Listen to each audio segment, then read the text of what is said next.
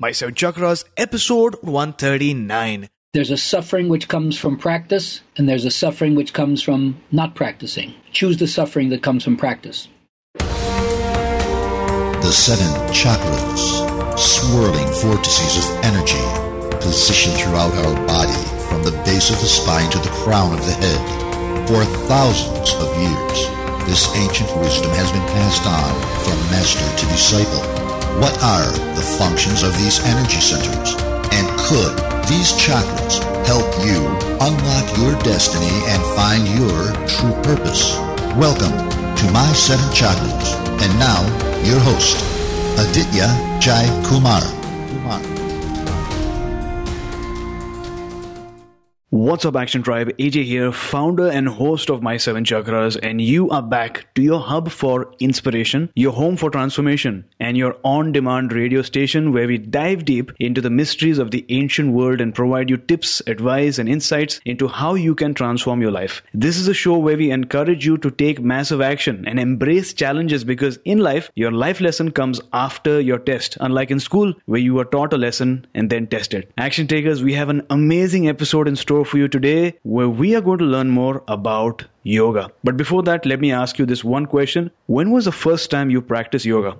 I repeat, when was the first time you ever practiced yoga? I really want to know. So tweet it out, post it on Facebook or Instagram using the hashtag My7Chakras so that I can find and reply to your message. And of course, if you want to email me, my email address is aj@my7chakras.com. Really simple, aj@my7chakras.com. And with that, we are now ready to bring you our featured guest for today, Gabriel Halpern. So Gabriel, are you ready to inspire? I'm ready to inspire. I'm breathing in right now to inspire myself. Awesome. So Gabriel Halpern holds a BA in philosophy, an MA in health psychology, and was trained at the Iyengar Yoga Institute in San Francisco and Pune, India. Gabriel has practiced in 1970 and gives workshops nationally. He is the founder and director of the Yoga Circle in Chicago, Illinois since 1985. For over 20 years, he was a core performance faculty member at DePaul University's theater department. In 2011, he was awarded the Mentor of the Year award by the Mankind Project. Recently, Yoga Circle was voted the best traditional Hatha studio by Chicago Magazine, owing to the direct influence of BKS Iyengar and over 4 decades of continuous study. Gabriel's teaching is all that is yoga.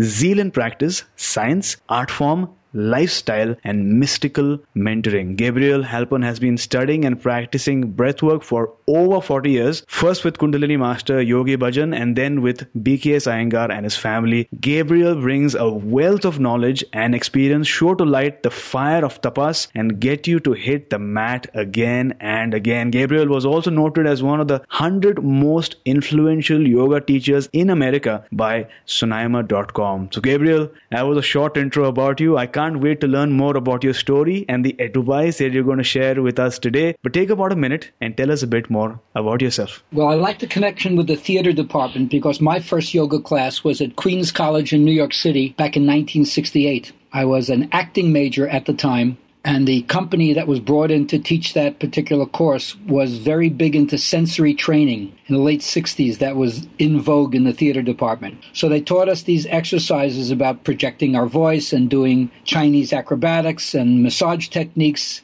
and yoga, but they never told us what they were doing. So I was actually exposed to it before I realized that yoga was a part of the whole training. And then my first exposure to classes in yoga was in 1970. I moved to California, to Marin County, just north of San Francisco, and I lived across the street from the College of Marin in Kentfield. And that's where I saw the first Kundalini yoga class going on.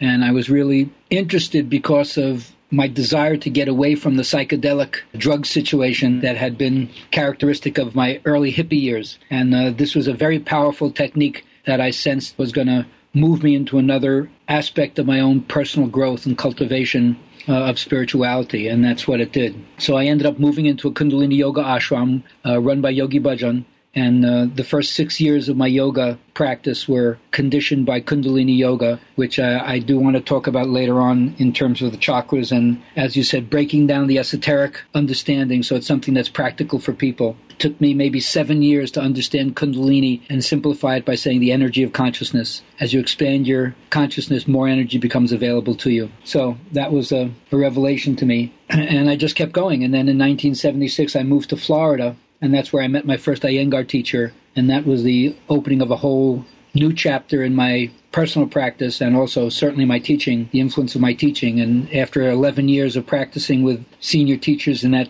technique, in 1987 I went to India on my first time, met Mr. Iyengar, which I was already in love with him even though I hadn't even met the man. Mm-hmm. That began the change that I've stayed with for the last 35 years. Actually, 1983 is when 1976 is when I started practicing Iyengar yoga. So actually, it's been like 40 years in that technique. Wow. So thanks a lot for that amazing intro. So we're going to start today's show with a dose of inspiration. So help us understand, what is your favorite inspirational quote and how does that quote play out in your day-to-day life? It's a quote, I would say, from Gita Iyengar, Mr. Iyengar's daughter, which says, there's a suffering which comes from practice and there's a suffering which comes from not practicing. Choose the suffering that comes from practice.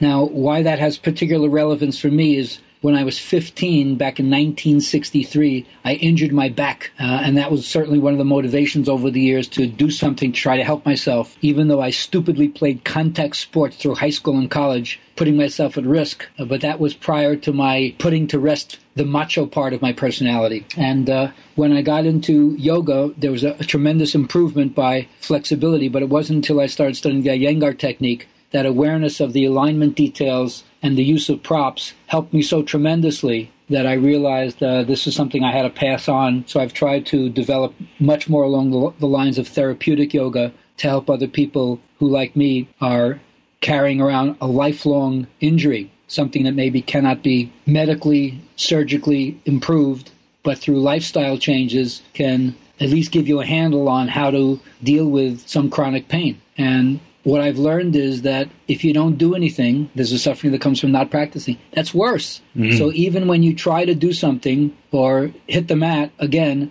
it takes a while. This is not something that happens overnight. We never try to pitch yoga as a quick fix or a hocus pocus, some kind of magic that's going to change you. There's manual labor, and the tax on the system is you got to put yourself on the mat. But the benefits that accrue over time not only, of course, change your anatomy and your approach to your anatomy, but your whole choice of lifestyle, which is something, of course, that I hope this interview helps people to move one step closer to, that ultimately your yoga is your lifestyle. It isn't just studying yoga practice per se, or as we say, you don't study Buddhism and Hinduism, you study mind. Mm-hmm. So yoga becomes a practice through which you watch the nature of your own consciousness and ultimately trace it to its source. But at a more pedestrian level, the first thing we want to do is deal with the suffering at the level of stress. Everybody has stress. There isn't anybody I know who is born on the material plane who isn't dealing with something, and usually quite a lot on their plate. And I'm not even restricting this to the physical difficulties that people have, either through genetics or accidents, hospitalizations, or personal neglect and abuse of your own body. There are many reasons why people have physical ailments, but yoga talks about the unity of the mind and the body. My teacher used to say, no one knows where the body ends and the mind begins. No one knows where the mind ends and the soul begins. So apparently, yoga helps you go deeper and deeper into subtler aspects of your own self, which are there, but for most people, it's like unused capital. If you don't tap into it, you don't even realize that you have this as a magnificent potential. So if you have injuries and you start to make yourself feel better after a while, you don't like that closed down feeling. You like what it felt like when your muscles were more open and your joints were more aligned and your breathing was easier and your mind felt much more calm and clear and concentrated. So that becomes the impetus to say, hey, I got to take this seriously. So I would say that's the first thing I would tell people, that your practice is important on a daily basis, like giving yourself a gift. But at the same time, even if you practice every single day, you're only on the mat a short amount of time. most people realistically are not going to spend more than a half hour to an hour. The practitioners who spend more time than that, they're in a separate case. They're like Olympians going for the gold. So nothing wrong with that. But the average person who's going to benefit from yoga is going to put in a little time, whether it's 15 to 20 minutes or a half hour to 40 minutes. So be realistic about that. Most people's life is very full. And to add one more thing seems to be overwhelmed. But it's really worth it to do it. And yet, even if you do it daily, the most important gift that you take back from that is, how does this affect the way I am in my daily life, both in the ethics, in my dealing with other people in social and personal relationship contexts? How does it affect my view of what I want to do in life? I'm not interested just in same old, same old. Obviously, yoga gets you involved in a certain kind of quest, a certain kind of search,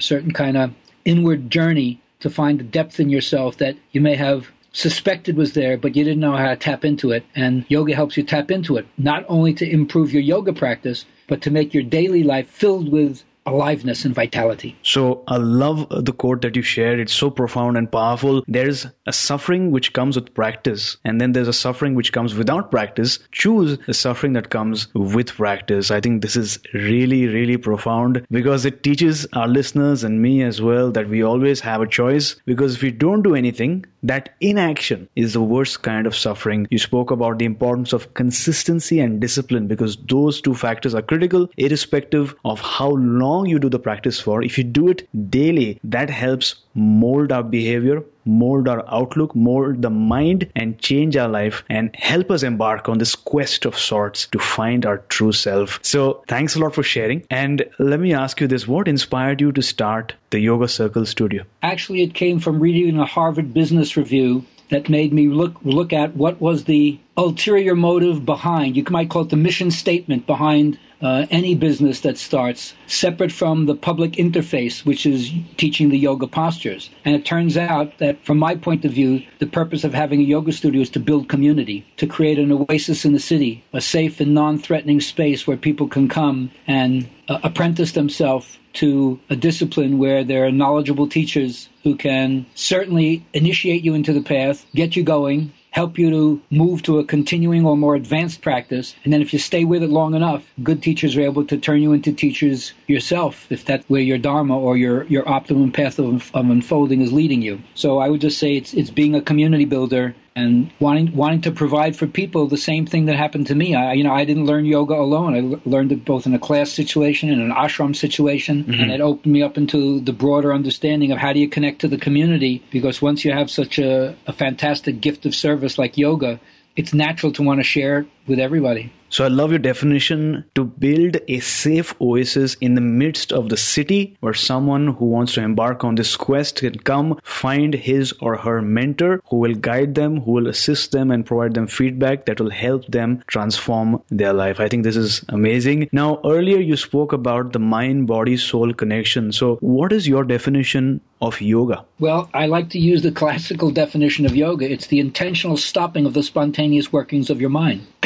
If you can't find out what else is going on besides your own thinking, then you're going to be shut off from a potential insight. One philosopher, Alan Watts, says, just as you have to stop talking to hear what somebody else has to say, so you have to stop thinking to find out if there's something else in your consciousness besides thought. And that can only be done with stillness and silence. And so if everyone could just snap their fingers and make their mind stop and find the stillness and silence, there'd be more realized yogis around. But obviously, it's not as simple as that. That's the reason why they use the word path, that it's something you have to tread or something you have to walk on or something that, in terms of a process orientation, you have to begin and keep going. You like making bread, you knead the dough 1,000 times, or conjugating a verb, you repeat it again and again. And anything that has a mechanical part, you have to practice to the point of repletion, like scales on a piano. You can't go too fast, otherwise you fumble over the notes. You have to go slow enough, and then with practice, you pick up speed, and then eventually you're able to do an arpeggio or whatever it is that indicates, okay, I'm moving along. So in the same way, there are stages in yoga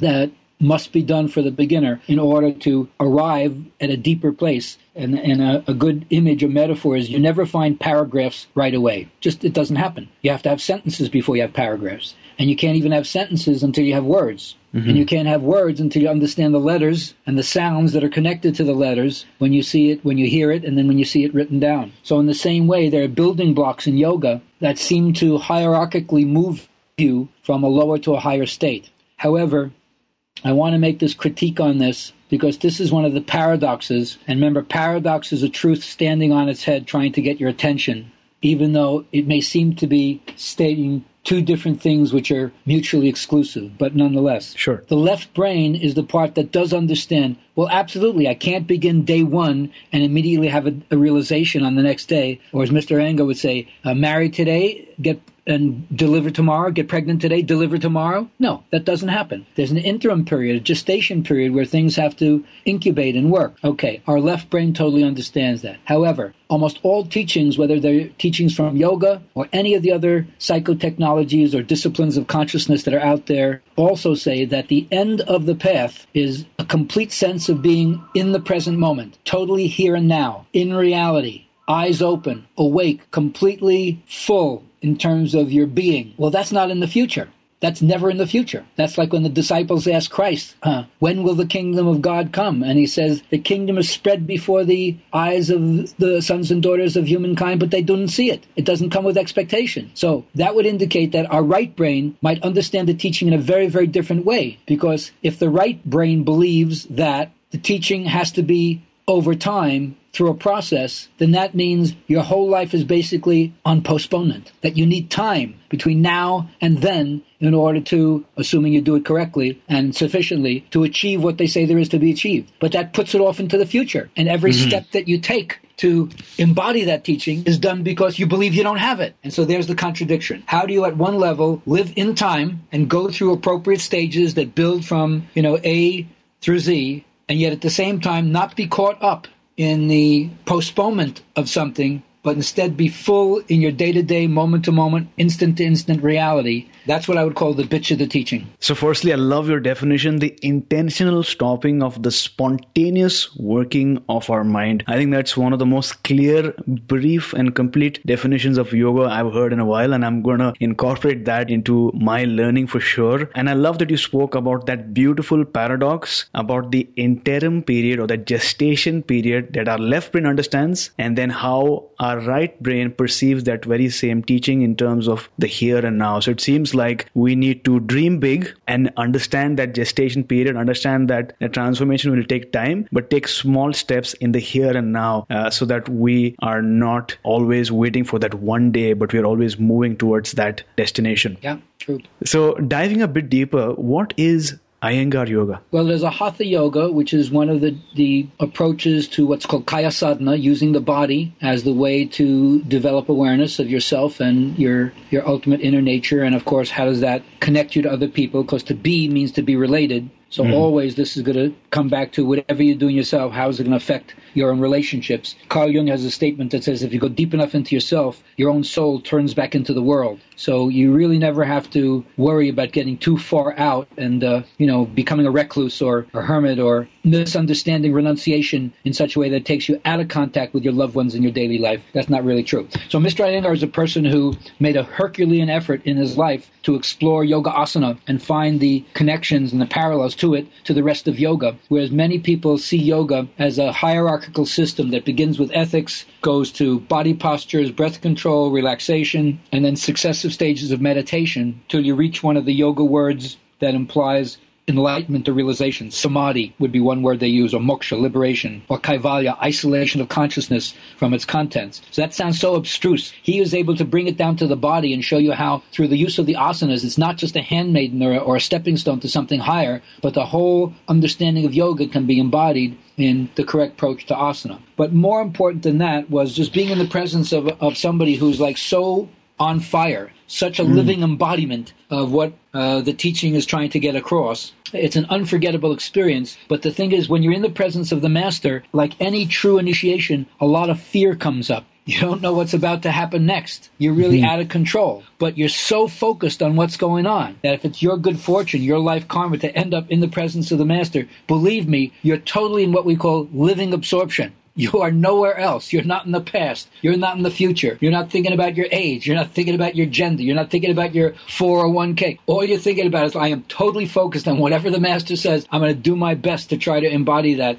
And then you get a transmission. It's called Shaktipat. Something like an electroplating flow, an arcing happens between you and the master. And after all those years of study or reading and realizing or thinking that, gee, I heard that there's a power, right? But you think it's outside of yourself. And then through the grace of the master, you realize it's in me. I'm discovering the potential. It's in me. And that, takes you on a whole other thing where then you, of course, revere your master for the rest of your life, whether they're embodied or not, because they're the one who helped you realize this. But it just develops a tremendous amount of humility and not arrogance, because you realize this potential is in every human being. We, out of compassion, we want the people who are suffering to awaken to their own potential and then go help other people, which is usually how the path is. Like a lit candle gets it from an unlit candle, gets it from a lit candle, wow. And then go thou and do likewise.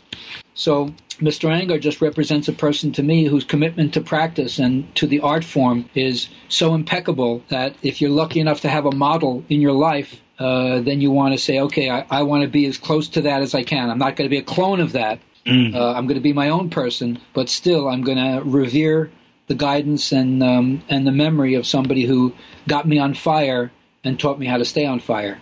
So, what can Mr. Iyengar, was voted one of the 100 most influential people of last century. His personal practice and has influenced thousands of teachers and literally hundreds of thousands, if not millions, and I don't think that's an exaggeration, of people across the planet, because he's not limited certainly to the huge following in the United States, but he's a worldwide figure. There's Iyengar centers all over the world. So that's an indication of his influence in terms of his Shakti or his power to transmit what he knows, even though we only got a small amount, even though he was teaching for like 70 or 80, we only got a small amount of the depth of what the man had to share with us. There's an interesting quote from the Buddha who picks up a bunch of leaves in his hand and then says to the monks and nuns, are there more leaves in my hand or more leaves in the forest? And they all say, oh, more leaves in the forest, sir. He says, well, what I know compared to what I'm teaching you is the leaves in the forest compared to the leaves in my hand. Yet still, just the leaves in my hand are enough to get you liberated.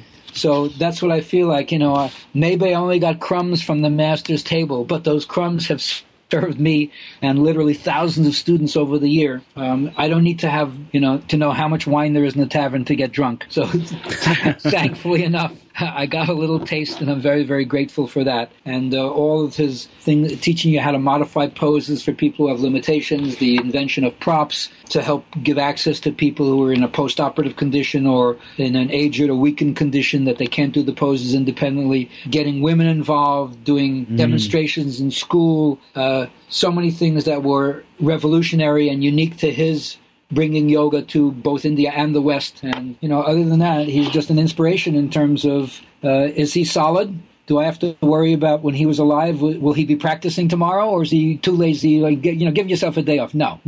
Totally on fire. And when there's one human being, one adult in the world, one mature personality in the world who you can project that kind of faith on, that does wonders for inspiring yourself to be an embodiment of your own understanding of spirit.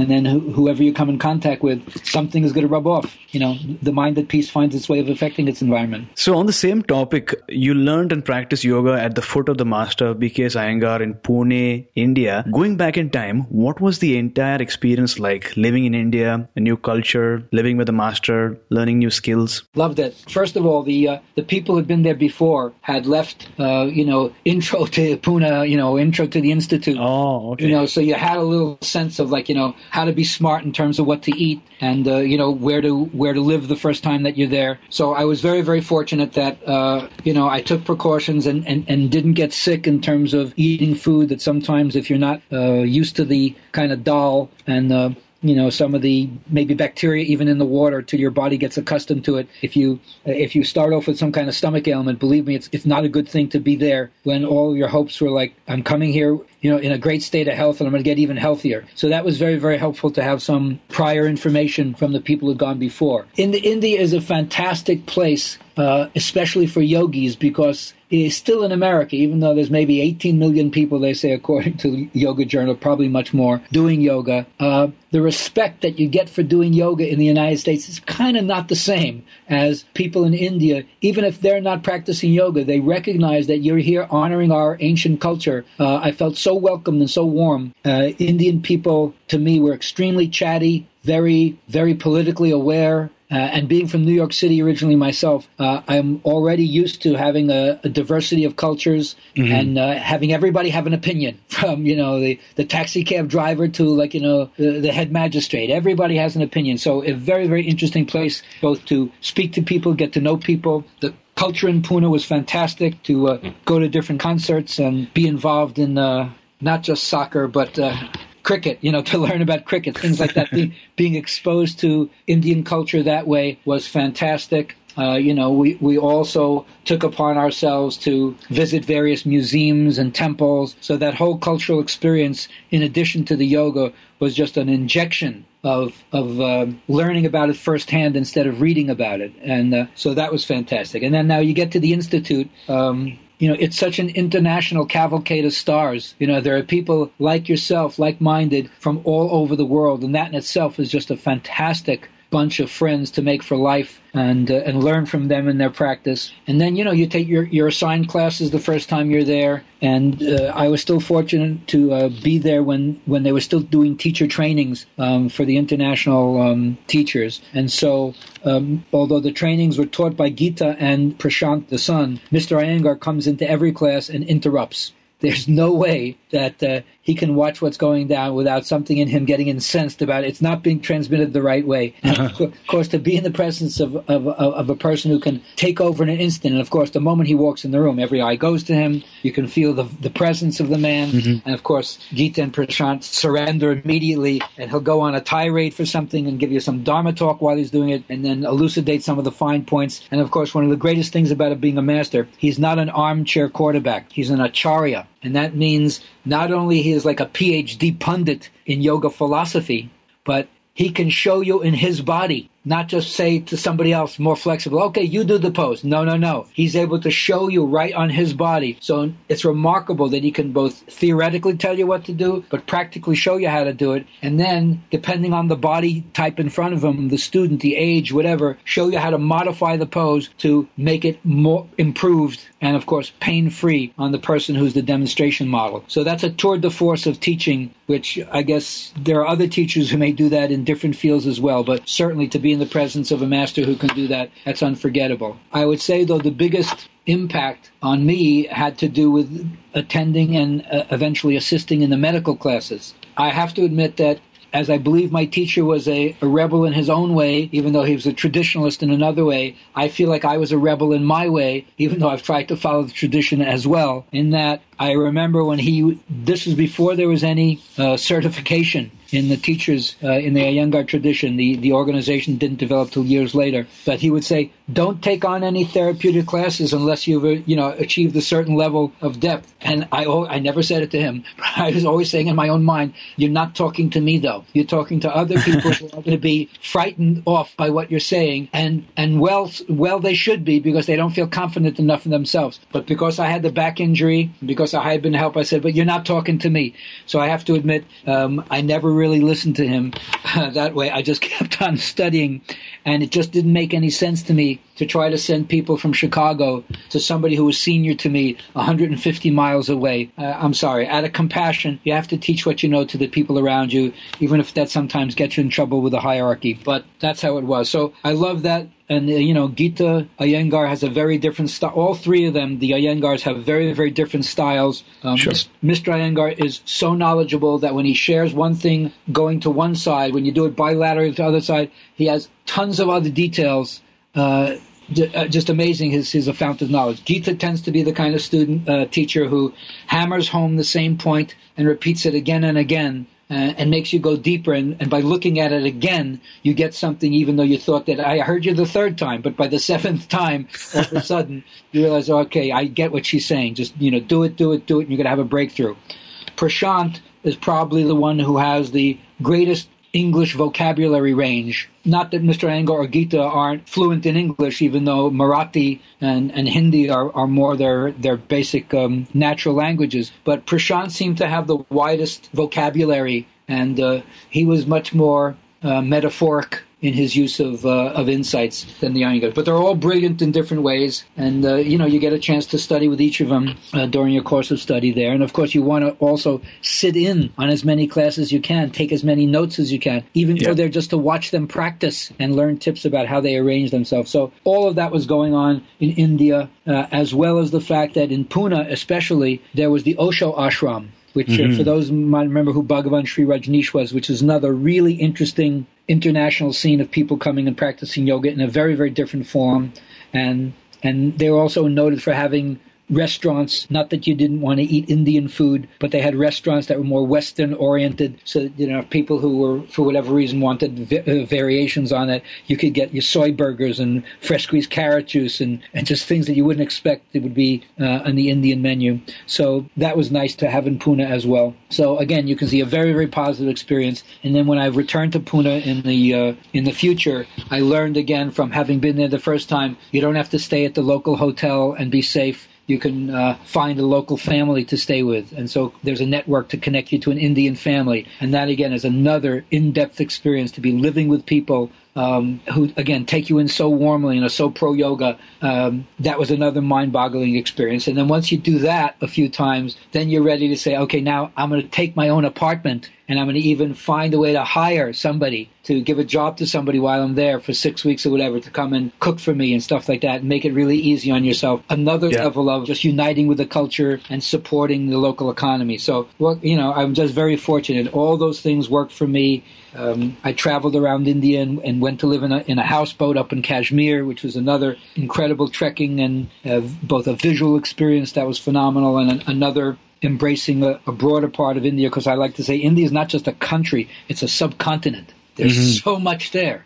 So again, I'm fortunate to say I never got sick. I only had good experiences. I never got ripped off. And, I can't deny that every country has things that people, it goes wrong. They lose their luggage. They miss their flight. People are rude to them, whatever. But I can say, fortunately, my experience in India has been really good karma. So, I loved it. Wonderful. So side note, I did my undergrad in Pune, and that city is something different altogether. It's called the Oxford of the East for knowledge, learning, and wisdom of all kinds. So I loved my experience when I was in Pune. Now, I was going through your Yoga U course page for the course called Yoga Mentoring Conscious Aging, and I stumbled upon a sentence that was really, really profound, which states that we do not have a choice about becoming older, but we do have a choice about becoming an elder. Could you elaborate a bit on that? Sure. An elder is like taking a second birth. Most of the initiatory disciplines of the ancient world and the primal peoples had a rite of passage to enable a young boy or young girl to step up into their role as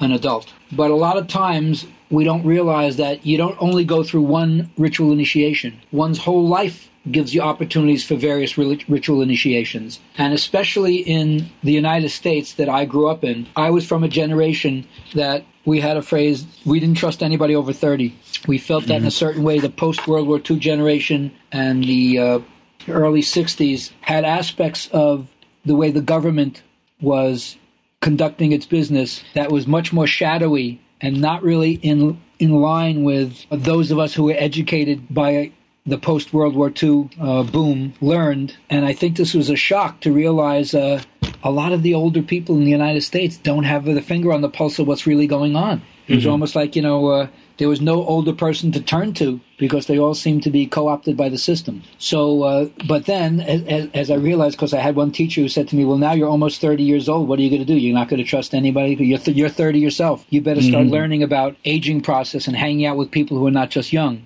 So that began a whole process in my life of getting involved in hospice and moving to Miami, where I could learn to work with an older population. Now, as a result of that started building in my mind different ideas about where's my own aging process leading. And, of course, yoga has the idea of the guru, which represents a venerable person, a revered person, a sage-like person who's usually not young, somebody who's been doing this for many, many years. So their level of competence or their level of the trust that you can bring to somebody whose track record is so clear. But in the United States, we don't think about teachers and older people the same way that they project almost divine infallibility upon the guru. Yeah, so true. I realized that there are different teachings. And again, I might be like rambling here a little bit to try to connect a number of the dots, but through the years, of course, I started studying fairy tales. And fairy tales turn out to be not only like bedtime stories for the nursery for the kids, but there are fairy tales for the middle years and then fairy tales for the older years, which I didn't realize at the time. And then I realized, obviously, they're trying to give people the same kind of clues that you might give a young initiate in the rite of passage from prepubescence and early adolescence to young man and womanhood. Now they're trying to tell you, well, there are other things you need to pay attention to once your kids have grown, or once you're so old that now you're facing your mortality. And that really perked me up. And then that was also connected to work in what I would call the men's field, men trying to become more conscious. I don't know if I would say that there's a men's movement that's similar to the way we define feminism, but in its own way, in the 80s, a whole new shift came about in terms of gender consciousness, which shifted me away from the spiritual idea of egolessness, which in a certain way made me transcend my whole sense of gender, to realizing maybe I'm missing something by not going deeper into my understanding of why did I incarnate as a man this time. And so by studying the teachings of the mature masculine, that also brought back to me the idea, well, who's going to give you a model of mature masculinity? Not a young boy, not even a young adult, but somebody who's been doing this for decades. And we can now we're entering the area of what I might call the sage or the wisdom figure or the healer, or so many words that represent the part of one's psyche where a certain kind of teaching transmission happens from somebody who's a past master and knows it, and then they're going to pass it on and fire up another person to get ready for what they have to face. So all those things kind of coalesce together with the idea that elders have always been around, wisdom people have always been around, but they're not people who always hang out their shingle. They're not like people out there trying to make a living out of this. They're people who have to be sought and people who have to be apprenticed to, which means in a certain way you have to have the humility of realizing, I know something's missing in my life, I'm not sure what it is, and then you locate it in some person or some ideal or some power place, and then you have to go there to imbibe it and have it transmitted to you, and then you begin your apprenticeship in earnest, which means you're on that path, that left brain path I said, but at the same time, you're realizing you're practicing the joy. You're not identified with the struggle of existence and your ego story. You're identified with the joy of being, because being involved in this path in some way is a tremendously positive and optimistic thing. So the elder, just something, as you get older, you realize that everyone's going to change in terms of their body losing certain capacities or limitations that happen as a result of your genetics, or, they hire somebody younger than you who's faster than you and willing to do it for less money. All those things that might be problems of a person losing their grip just when you feel like you understand what's happening. Now you're kind of being phased out. But the elder is not about that. The elder is not about retiring. The elder is about recognizing the responsibility they have to pass on what they got when somebody paid it forward to them. And so you take an active interest in the lifestyle of younger men and women. And that's one of the things I learned from one of my mentors. First, if you're an elder, part of being an elder is to never let a day go by where you don't find a way to praise, compliment, recognize, confirm, appreciate, or what I would like to say, bless a younger man, a younger woman, so they can realize that you have seen them. You have seen that magnificent potential they have. You want them to get on fire with that and not think small. No one comes here to live a small life. And it has nothing to do with what the outside of your life looks like or whether or not you make a mark on history or become famous. Rumi has a poem that says, no outer work can be great if your inner work is small.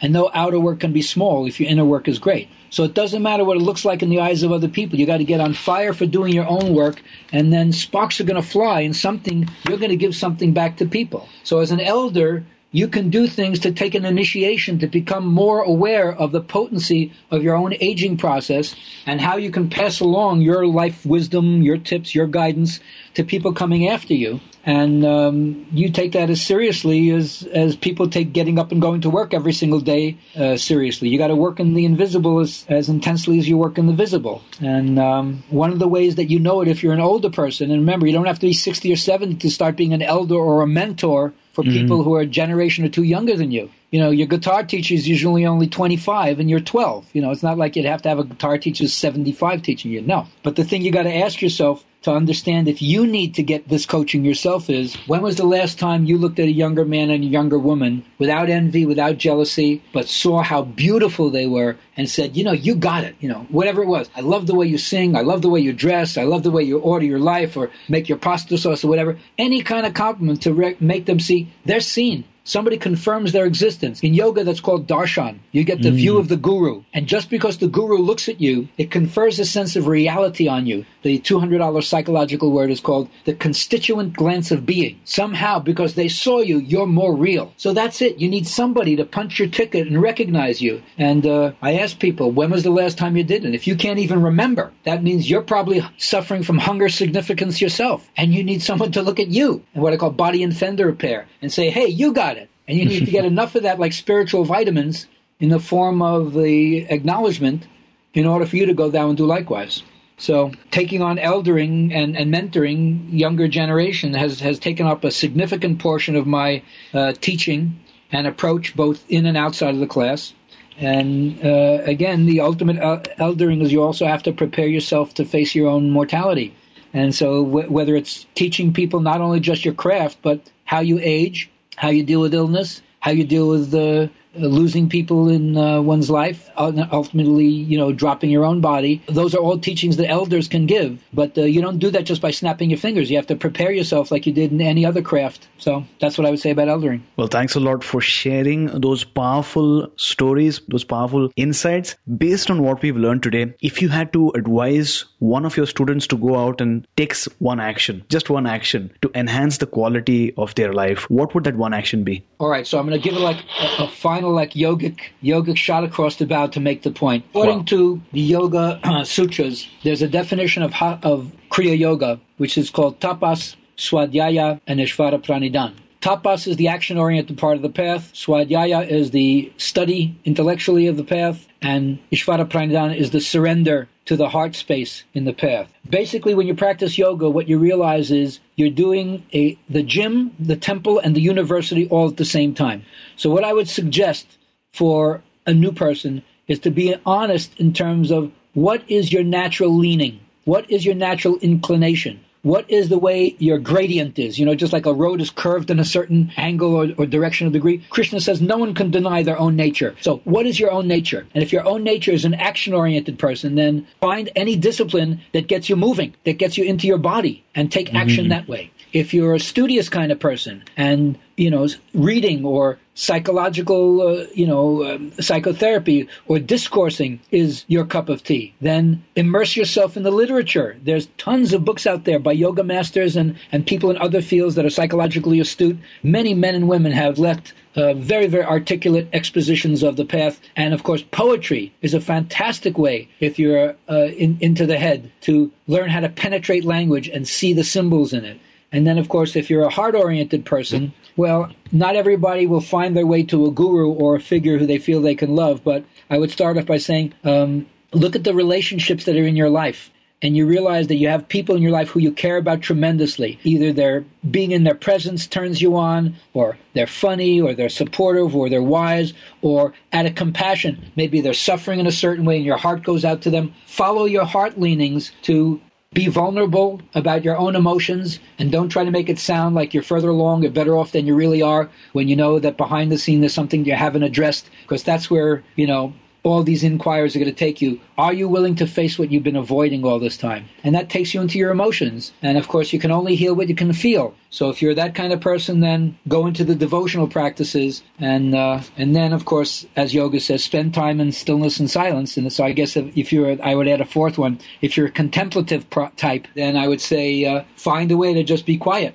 And there are many, many meditation techniques that teach you how to quiet your mind and sit still. And, of course, all of those together become the way that your life path turns out. Everybody's going to act in some way. Everybody's going to think in some way. Everybody's feeling in some way. And everybody wonders. Everybody looks up at the heavens and just wonders, what is this whole thing about? So ultimately, of course, you're supposed to have a balance of all four of those paths. So it really doesn't matter which one you choose. Like they say, once you're on the highway towards the capital, every step you take is taking you in the right direction. So whether you choose the path of the body, the mind, the heart, or the contemplative path, they're all going to lead you to yoga. Action Tribe, to To access the show notes for today's episode, visit my7chakras.com/139. That's my7chakras.com/139.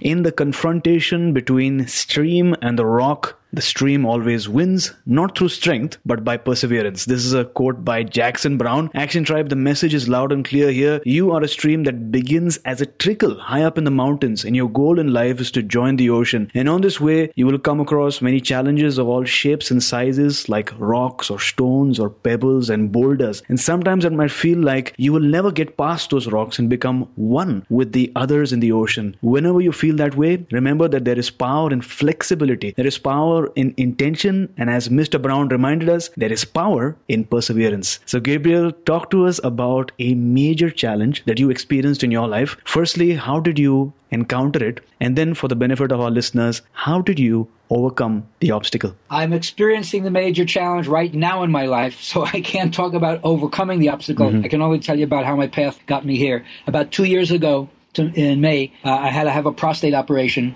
And then about a month after that, I got hit with an inflammatory disease that basically crippled me and turned me from an old man into what seemed like to be an elderly man. It was really shocking for the Iron Man in me to go down for the first time in 4.5 decades. So the last 2 years have been this ongoing recovery through the use of medication, supplements, and I didn't really have to change my lifestyle, continue to do the things that I was always doing before in terms of diet and media and who I hang out with and what I do, to recover as much as I possibly can a lot of movements that have been lost because of the inflammation. So in a certain way, and this has been a thing I've been role modeling to my whole community as the elder of my community, how I handle with as much grace as possible, how I can bear my own suffering with as much dignity as possible without giving up, without stopping my practice, however much I've had to modify. And remember one of the life lessons from my teacher, which is within my limitation, I'm unlimited. So I've been embodying that. So I can't say that I've conquered it by any means, but I'm certainly working with it and have so many people wishing healing thoughts to me. And that keeps me going because I know people care about me and want me to be well. I don't see that as a pressure on me to have to get well, but as good wishes and intentions. So I'm working through that right now. So, based on your story, first of all, thanks a lot for sharing your challenge, your story with us today. What is that one major life lesson that you'd like to share with our listeners today? Have fun. Don't waste another day in telling anybody who you care about that you love them. Call them on the phone, text them, send them an email, write them a snail mail. But there's no sense in holding back. Most of the time, you'll realize that if you would have said it, you would have felt better. If you would have done it, you would have felt better. So why inhibit yourself? There's only one you. No one can be the way you are. And so in a very positive way, strut your stuff and tell the people that you care about that you love them. So again, thanks a lot for sharing your story, your challenge with us. Just so that this message sinks deep into our minds, I'm going to restate the sequence that you just shared with us. You shared that about 2 years back, you had and still have a health challenge that sort of changed you from the Iron Man that you felt you were to an elderly man comparatively because of the medications or the change in lifestyle. You mentioned a lot of movement was lost due to the medication, which I'm sure is a challenge for the yogi master that you are and your practice and your lifestyle that you've enjoyed over the years. But you taught us one thing today. Within our limitation, we are unlimited. And that is so powerful. And yet you've taken time today as well to chat with us and share this beautiful message that resonates very clearly in our listeners' mind, that having fun is important because living here and now is critical. So don't hold back, as you mentioned, but just take action. Action Tribe, make that call, write that letter, hug that one person who you've been thinking about and has been prolonged till now, but just do it. So thanks a lot for your message, Gabriel. All right. Now, I'd like to tell people how they might get in touch with me if they want to follow up on this. My website is yogacircle.com. There you can find out. We're hot linked to a lot of other nice sites. There's a pull-down window for me where you can hear some of my Dharma talks for free. And there's a connection to another website there where you can purchase some MP3 downloads if you want to, and just wonderful information that if people want to find a way to continue their yoga practice or contact me personally, that would be the best way to do it. Yogacircle.com. Wonderful. We'll have this in the show notes as well. Gabriel, at this point, what is your life's calling? Well, first and foremost, it's to be a good husband and a good father and take all the things I've learned from yoga and my life experience and embody them. It's certainly easier when you're on the teaching stage to have people throw accolades on you and, like to say, it's good to be king, But when I come home, as my wife says, the garbage needs to go out, oh, master of awareness. The grounding and reality of trying to keep my relationship going. We've been together 25 years. We're eye to eye looking at each other, say, till death do us part. So the first thing I would say is I want to see my relationship through till the end of my life. And I want to be there for as long as I can for my girls, to provide for them, the next level. Even as they watch me age, it's an initiation to something. They're learning something about, I like to think, courage and how to maintain your own personal integrity when you're challenged. So those are probably primary things for me. And then when my younger daughter gets out of college next year, we're already empty nesters, but reinvent the relationship. What's the next goal? Now that we've gotten the girls through college, what's the next goal? So I would say, I don't know if that's why I came here. If you got another minute, this is one of the interesting things.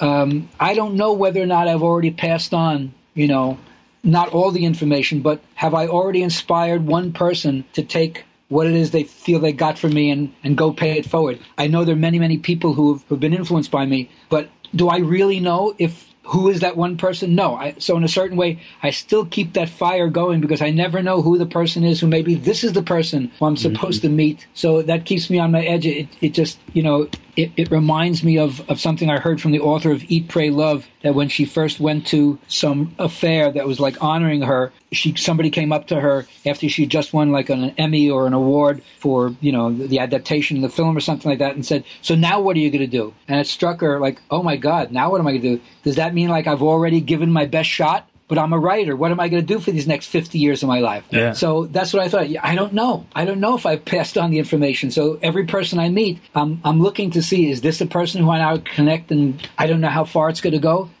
So that's kind of exciting. That, like I said, I'm not sure what my life purpose is other than to be a good human being and share what I've shared with people till the day I die. That's really powerful. Now, if you had to relive the memories of your life, is there a defining moment that really changed things for you? I can't reduce it to one. It's like asking me what's your favorite Beatles song. I can't reduce it to one. But if I had to say one thing, learning to play the guitar, bring music into my life, sing, write my own songs. I would say in some way that was a major shift in my whole life when I was 12 years old. Thanks a lot for sharing. And with that, we have arrived at the very last round for today, the wisdom round. And our listeners know that the purpose of this rapid fire round is to take notes and take action. So are you ready? Let's do it.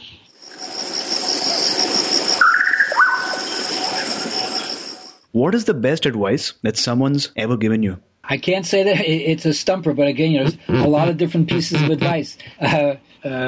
Question authority and think for yourself. So name a personal habit that keeps you going. Getting up and doing pranayama at 5:30 in the morning. So what does your morning routine look like? Or do you have a morning routine in the first place? I do.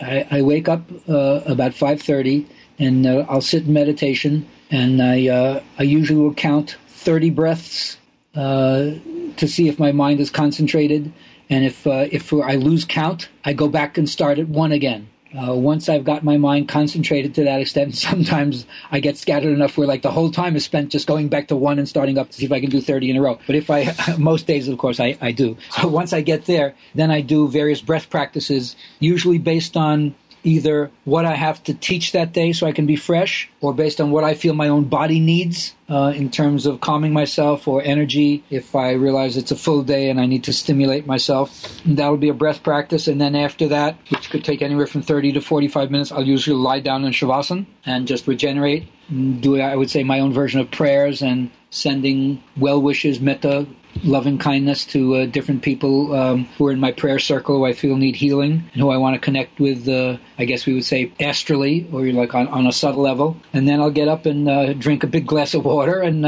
and depending on what I have on my plate in terms of when do I have to get out of my house, I would, take more or less time in getting ready in terms of, a shower daily and shave daily and eat lightly and then move on. And then usually, in terms of routine, not in the morning, but I save my asana practice. My own body biorhythm feels the best in the mid to late afternoon. So I usually don't do a heavier asana practice till 4 to 5 in the afternoon. And then again, depending on how much time I have available, it could be an hour to an hour and a half.